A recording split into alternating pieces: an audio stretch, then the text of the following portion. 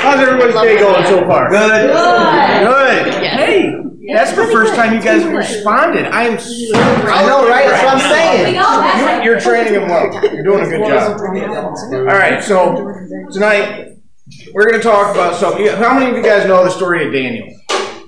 Yep. It's my story. Yes. Which story is that the question? Yes. Okay. Which, That's good. In the very beginning, right? Right. Daniel and Shadrach, Meshach, and Abednego. We know these guys, right? Right. So there's 4 of them. When they were boys, they were taken to Babylon. Right? We're going to pick this up right here. I'm going to read a couple verses, and then we'll get into it. So bear with me. Ready? Start in Daniel 1, verse 8. But Daniel proposed in his heart that he would not defile himself with the portion of the king's delicacies, nor with the wine which he drank. Therefore he requested the chief of the eunuchs that he might not defile himself. Now God had brought Daniel into the favor and goodwill of the chief of the eunuchs. And the chief of the eunuchs said to Daniel, I fear my lord the king, who has appointed your food and drink. For why should he see your faces looking worse than the young men who are your age? Remember, there's him, his 3 buddies, and a bunch of Babylonian kids. Right? We could say their names. Yeah. Shadrach, Meshach, and Abednego. There you go. I wonder why. But there's 2 different groups, right? So Daniel's in the group, and he's going, no, I don't want that food. That food does not look like it's to my dietary needs. So Daniel said to the steward whom the chief of the eunuchs had sent over, Daniel, Hananiah, Mishael, and Azariah. Who knows who those guys are?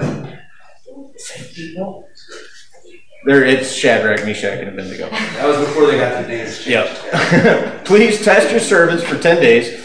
Let them give us vegetables to eat and water to drink. Then let our appearance be examined before you, and the appearance of the young men who eat the portion of the king's delicacies. And as you see fit, so deal with your servants. So he consented with them in this matter and tested them for 10 days. What do you guys think happened? Anybody? They got buffed. Well, I mean, is that a hand up back there? No, I was just going to say, repeat the question again. Oh. No. Because I'm going to give you the answer. Right? And at the end of 10 days, their features appeared better and fatter in flesh than all the young men who ate the portion of the king's delicacies. Thus the steward took away their portion of delicacies in the wine that they were to drink and gave them vegetables. So, right, what's the point of all that story? I got a question for you. What is in your spiritual diet? What are you eating? Right? Good. Why do you think a good spiritual diet is important? What was that? To be right with God? Absolutely. To get closer to God? Right?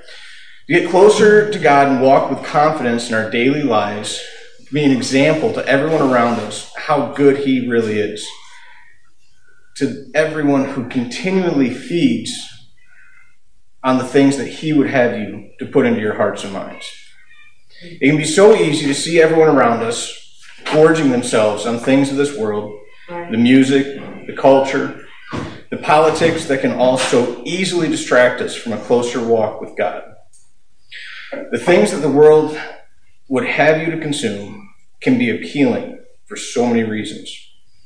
It makes us happy. It indulges the flesh. It makes us fit in with everyone around us and gives us that false sense of security and nobody will single you out. I know for you guys especially, anybody that's in school is probably a little harder than everyday life would be. Your brain tells you not to talk about Jesus. People might get offended. Don't spend your lunch break reading the Bible. You might get labeled as a holy roller. And you won't get invited to any parties or asked to prom.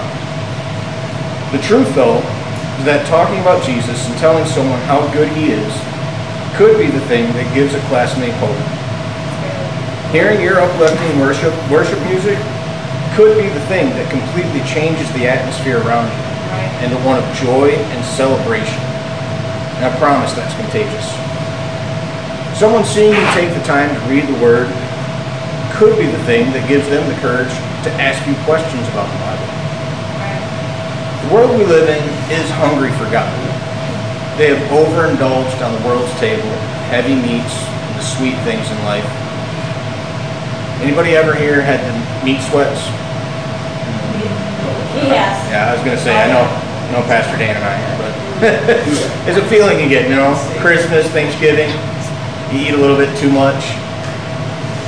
It's just so good at the time. You feel like you're waddling all over the place, right? You get up from the table and you undo your belt. Oh, yeah, I'll have a piece of pie. Okay. Maybe it's just me. But that's how the world would have us. It tastes good while you're chewing it. Right. Before you realize it, you eat yourself sick. For the next week, salad sounds really good. Things that we are consuming, the music we listen to, the shows we watch, the conversations we let ourselves be a part of, and the things that we pay attention to on social media. These things may taste so good at the moment. Everyone around us is eating them, so they must be good. But after a while, once you're done chewing it up, it hits your stomach, it sits in your soul for a minute.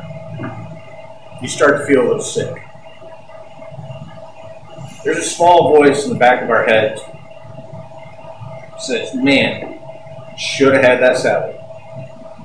Should have read a scripture instead of the story on 10 ways to use pumpkin spice this fall. Should have listened to a worship song instead of the latest politically driven hit single.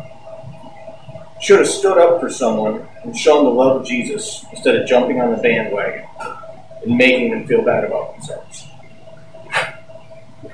Fact of the matter is that we go out of our way. Rewind. Fact of the matter is we get out what we put in. Right. We can always look back and wish we would have done something different. But if we haven't had good and godly input, there's no possible way that we can have a good and godly output. Right. The end of that scripture in Daniel, right? After the 10-day trial, you guys imagine being the other kids? You're eating good, you got all these choice meats, best sweets, right? Delicatessens back to that, delicacies at that time, who knows? Plum pudding, something. Right? A king's feast. But then you have it all taken away and you get vegetables and water. Like, yeah, you guys aren't looking so good. Here, have this. So it makes me think of a story. Right? Stick with me on this. You guys will enjoy this. You already know the story. Nazis, they thought that carrots would make it like. Don't give away the story now. Well, I looked up. All right, hold on. World War II, right? During the Battle for Britain. Anybody know what the Battle for Britain was? Okay. Well, it was a grueling air campaign. The Germans bombed England every night for over 3 months. Right? Germans figured, hey, they can barely hit us during the day. They won't get our planes during the night. We'll sneak over there at night. It'll be all good. That worked for a little bit. All of a sudden, the Germans started taking huge losses every night. Just 10 planes, 20 planes, 50 planes, just down. They couldn't understand why. One guy in particular, right? John Cat Eyes Cunningham had single-handedly shot down over 20 enemy bombers. Right? To get an ace, to be called a flying ace, it was 4 times over. And he did it 20 times. When asked what the secret to his success was, right, the news, his official response was, oh, it's my diet. I eat a lot of carrots. My night vision is really good. Right? Now, when the enemy heard that, the Germans heard that, they were amazed. They said, that's it. We're going to feed every one of the Air Force carrots. We're going to be unstoppable, so that's all they're going to eat. They're going to just eat carrots morning, day, and night. Well, that happened, right? They fed their pilots so many carrots that some of them actually turned orange. They developed a severe medical condition. They turned orange and they died. One of them became our president. Oh.